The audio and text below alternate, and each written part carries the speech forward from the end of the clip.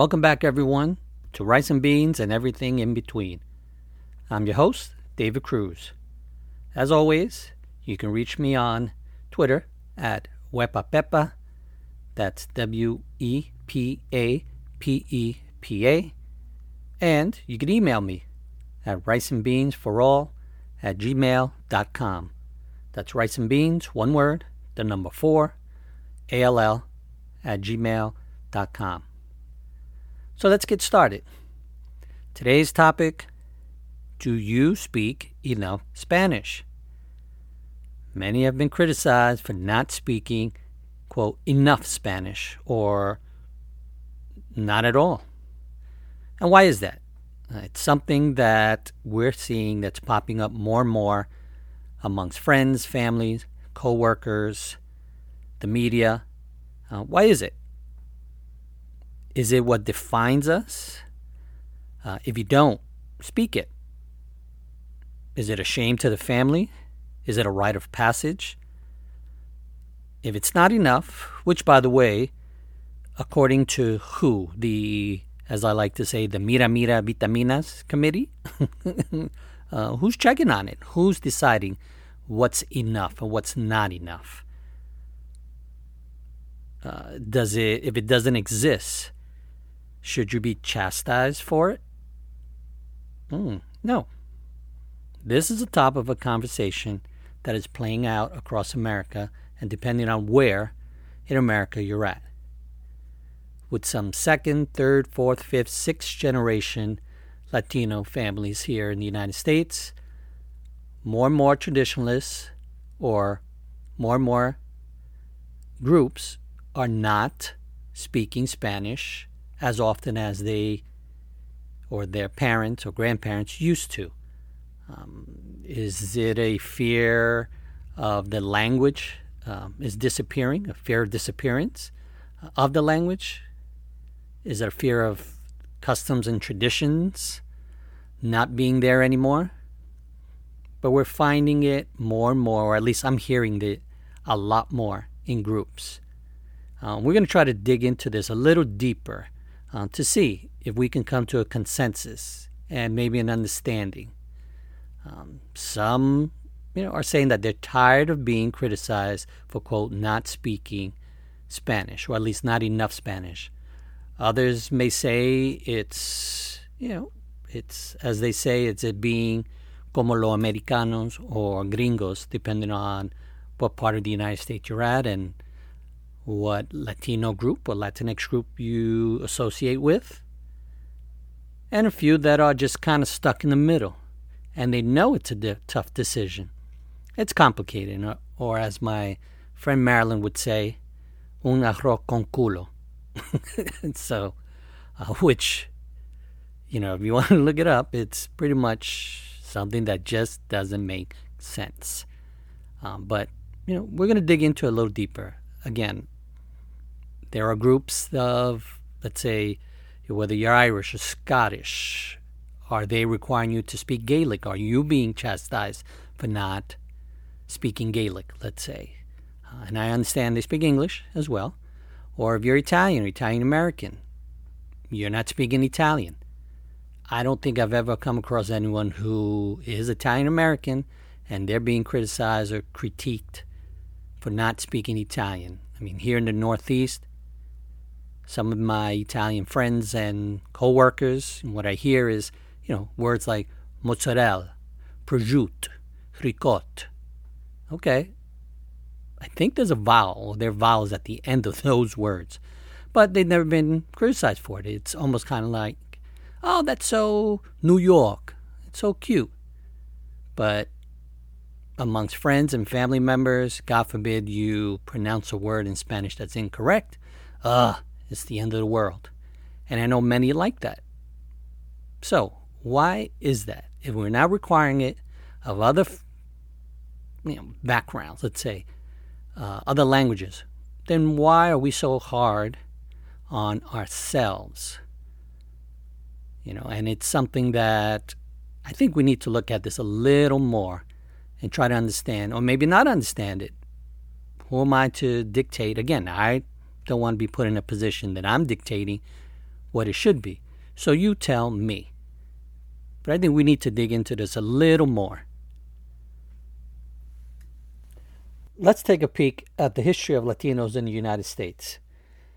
According to the University of Washington, Latin Americans have lived in what is now the United States since the 16th century. In the early 1800s, when the United States annexed Florida, Louisiana, and the northern half of Mexico, more than 100,000 Spanish-speaking residents became U.S. citizens. The 1850 U.S. Census, taken shortly after the conquest of Mexico, counted more than 80,000 former Mexicans, 2,000 Cubans and Puerto Ricans, and another 20,000 people from Central and South America. Today, the descendants of those 1850 citizens are part of a Latinx American population that has grown enormously. As of 2017, keep in mind this is as of 2017, so it has or could have changed, more than 58 million Americans claimed Latin American heritage. Now, personally, for family, or my own family, I am the youngest of 5, so I didn't have to speak it. Each one of my siblings actually, they spoke a little better, and they do. They speak a little better than me. Both my parents are bilingual, and they do speak English and Spanish. Obviously, they are comfortable in Spanish, so it's very interesting because they'll speak to me in Spanglish, as we say, but pretty much they go back and forth, Spanish and English. And keep in mind, for those of you who are bilingual, it is not easy. They are conjugating the sentences and the words correctly. So they're going in and out of English and Spanish without missing a beat. And that's not easy. But they did speak to me in both languages. That's how I acquired the language. English is my dominant language, but I do understand both languages as well. So when I did have to speak it, of course, whether it's just sibling, like ribbing, or, just, I'm the youngest, so let's give them a hard time. Every time I spoke it, they would, bother me. You sound so funny. That's not how you say it. Check it out. So, of course, that's going to lead to me not speaking it at all and thinking, well, I don't need to. So that's always an issue. And I'm sure, for many of us out there, or many out there, it could be that as well. I wasn't really big into, listening to Spanish music. We had it at home, but pretty much the radio station always had English music on. My friends listened to English music. I heard, Spanish music outside, in the Bronx. I grew up in the Bronx, so that's all I heard. Whether it's coming from a car, someone's house, a speaker on a fireplace. For those of us who do know what a fire escape is, there were speakers set on them blasting merengue or salsa. So that's what I heard. I didn't consciously turn to a Spanish station to listen to it, so it was never there for me. I was always English. Now my wife, on the other hand, she is truly bilingual. She lived with grandparents that only spoke Spanish, from Puerto Rico, only spoke Spanish, so she had to speak Spanish with them. And that's how she learned as well. Her parents spoke Spanish as well, although her father was probably bilingual as well, but I would say he was definitely English dominant. Mom, probably true bilingual. My mother-in-law, truly bilingual. Her parents only spoke Spanish. So my wife learned it, had to speak Spanish at home.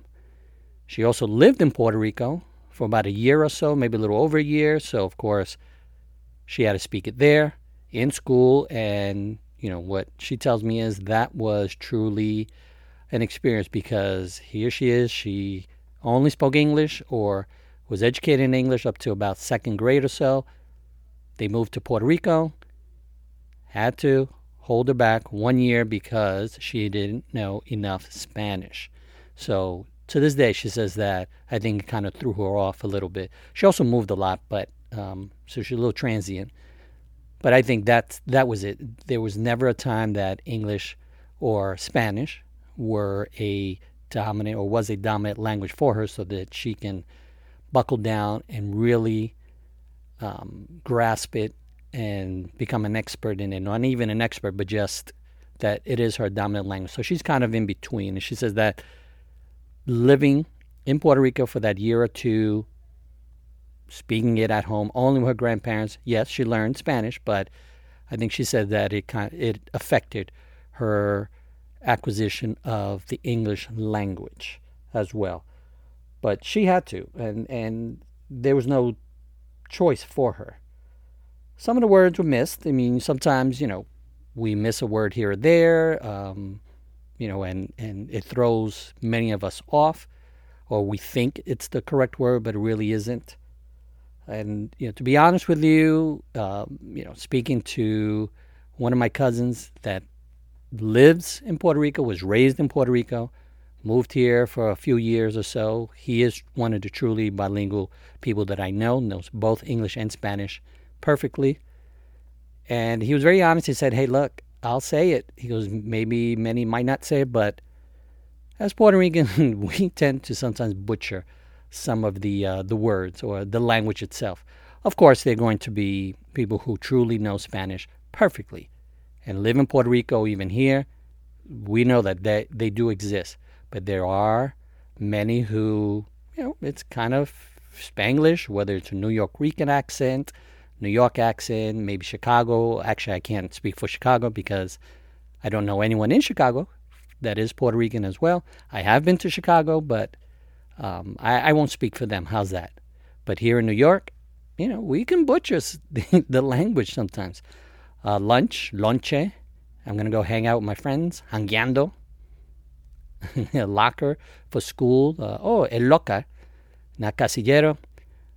So we can butcher it. It's actually kind of funny that we were discussing this the other day, my wife and I and some friends, that this exact topic of some of the words that we come up with. Montón. Es un montón. Montón. What the hell is montón? I don't think that's in the dictionary, Spanish-English dictionary, maybe in the urban dictionary, but my assumption is montón, maybe it's referring to a mountain, as in a lot. Like, that's a heap of, you're in a heap of trouble, or mountain. There's a mountain of rice on that plate. Un montón. Títere. Some Latin American countries, it's a puppet. For many of us who are Puerto Rican, someone like a thug, a hood, most likely out in the street. So, I'll be honest, we'll butcher it a little bit, but for the most part, we get it. And someone once told me, if in your community, words like that, montón, hangueando, lonche, if it's used, it is not incorrect. So long as it's in your community, your barrio, let's say, you're correct. Now you leave that and you go somewhere else, then you might have to start speaking either Castellano or Castilian or formal Spanish, as we say. But within your community, so be it. That's great. You'll hear a lot of it. My own kids, they are not bilingual. Yes, they took Spanish in school. They learned the proper terms. Great. They're not super comfortable with it. They will not speak it. And I get it because I wasn't too far off from that. So, because I didn't have to and I was made fun of. So they don't. But they do understand it for the most part if they had to read it. And I think if they were exposed to it, like my wife and I, they would understand it a lot more and get it. But, it's not forced upon us. My wife and I, we're comfortable speaking English. At home, it's English. Everything's English because it's a dominant language for us. We're comfortable with it. I'm comfortable with it. It is, the language that I was educated in. So at home, we didn't push it as much with our kids, which, we should have. But we didn't. And sometimes my own kids are annoyed with us because if we're assuming someone speaks it, for example, if we go out to a restaurant or somewhere and we see someone that could be Latino, Latinx, we can speak to them in Spanish or assuming. The assumption is that they are Spanish, they understand Spanish.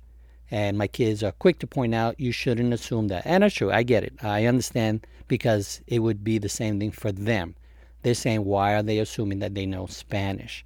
And they understand it and they can speak it when they don't. So we have to keep that in mind. Every once in a while, I'll remind them, well, I heard, this waiter, waitress, or someone speaking Spanish, so that's why I know. But if they don't, we say something in Spanish, they don't understand, they respond in English, so be it. It will be in English, or we will start out with English. That's fine too. But sometimes we do. My wife and I start out in Spanish, and they'll respond in Spanish. And that's more of a comfort level, kind of like, hey, we get you, we understand you, I got you, let's say. We understand you, because I'll be honest with you, sometimes we go to restaurants. There are not too many Latinos that show up in some of the restaurants we go to. The people who are serving, the people who are managing, the people who are cooking, cleaning, and so on, they are of Latin or Latino background. And sometimes seeing someone there as an actual customer or patron, sometimes they like it, or at least they get it and they like it. So, and with my wife and I, hey, we've gotten a few things a little extra because of some of these places. Not all, not too many, but in certain places.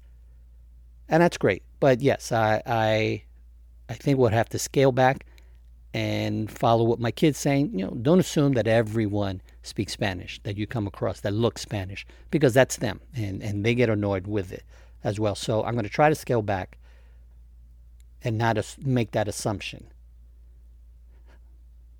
Now, if it's not required and it's just natural to speak the language, great. Sometimes, again, we'll go back and forth with the language itself. But there are many out there that it is not their first language. They do not feel comfortable with it, or comfortable enough to speak it. And if they do, whether they're afraid of being ridiculed, I get it. But there are many of us out there who, again, if we are to assimilate, and it's been many, many, many years, and we have, I get it. But at one point, we might get to a point that it's not. The last name could be Spanish or Latino name, but you may not know it, and it should be okay with it. Someone once told me, or actually I think I heard it online somewhere, or maybe it was a program I was watching on television, and the young lady, they were discussing this. She was discussing with a friend of hers, and it was the same thing. They said, they were being ridiculed and said, the person telling them, why don't you speak enough Spanish? You don't speak enough Spanish. So the young lady turned it on. It might have been her aunt or cousin or someone, and said, well, wait, why don't you speak English? You're here. Again, I'm in New York. We're here in New York. Why don't you speak English? Enough English. And turned it on her. Fair enough. Hey, fair game. If you're going to complain about not speaking enough Spanish, or Spanish properly, or you sound funny, and they're going to ridicule you for it, well, you know what? Turn the tables. Isn't that fair? Then turn around and say, well, wait, why aren't you speaking enough English? Or, why when you do speak English, it sounds funny? How would they feel about it? Again, there is no official language here in the United States. I think there are certain states that have made it official, but as a country, we do not. And I'm okay with that. I'm okay with not having English being the official language, because that might open up a whole can of worms for those of us who do speak another language, whether it's Spanish, Russian, Ukrainian, Chinese, Japanese, Mandarin, Korean, Cantonese, Fujianese, Haitian, or Haitian Creole, or a form of Creole, French. It's okay. We don't want to be chastised or, get in trouble because we're not speaking English. So I'm okay with that. It is a melting pot. It is a country of immigration. So I'm okay with it. The only question would be, should we be ridiculing someone for not speaking a particular language simply because their family background states or shows that they are coming from whether it's a U.S. territory like Puerto Rico or different countries, Dominican Republic, Cuba, Albania, Russia, China, Taiwan, Japan, whatever it is. Should we be ridiculing them for not speaking it? But in this case, we're going to be focusing on Spanish because that's what I know. That's closest to my heart. That's closest to my upbringing. So let's not ridicule those who do not speak it. It's okay. And I think we got to get past it. And, again, I don't think there are any other groups chastising themselves or within their groups because they're not speaking a particular language. But for some reason, we do. There are a lot of Latinos that get on us, especially the older ones, get on us for not speaking the language or not speaking it enough or speaking it with an accent. And I think we need to reevaluate that. And it comes down to, hey, we are recognizing the culture, we are recognizing the language. It's okay if we don't. If you want a different perspective on this subject or this topic, recently I was watching CUNY TV, that's City University of New York TV. You can YouTube it. They had a piece, they profiled Latinas in the metropolitan area, and one of their pieces were on 4 women, hilarious, hysterical women, successful women in their own right, that talk about this topic as well.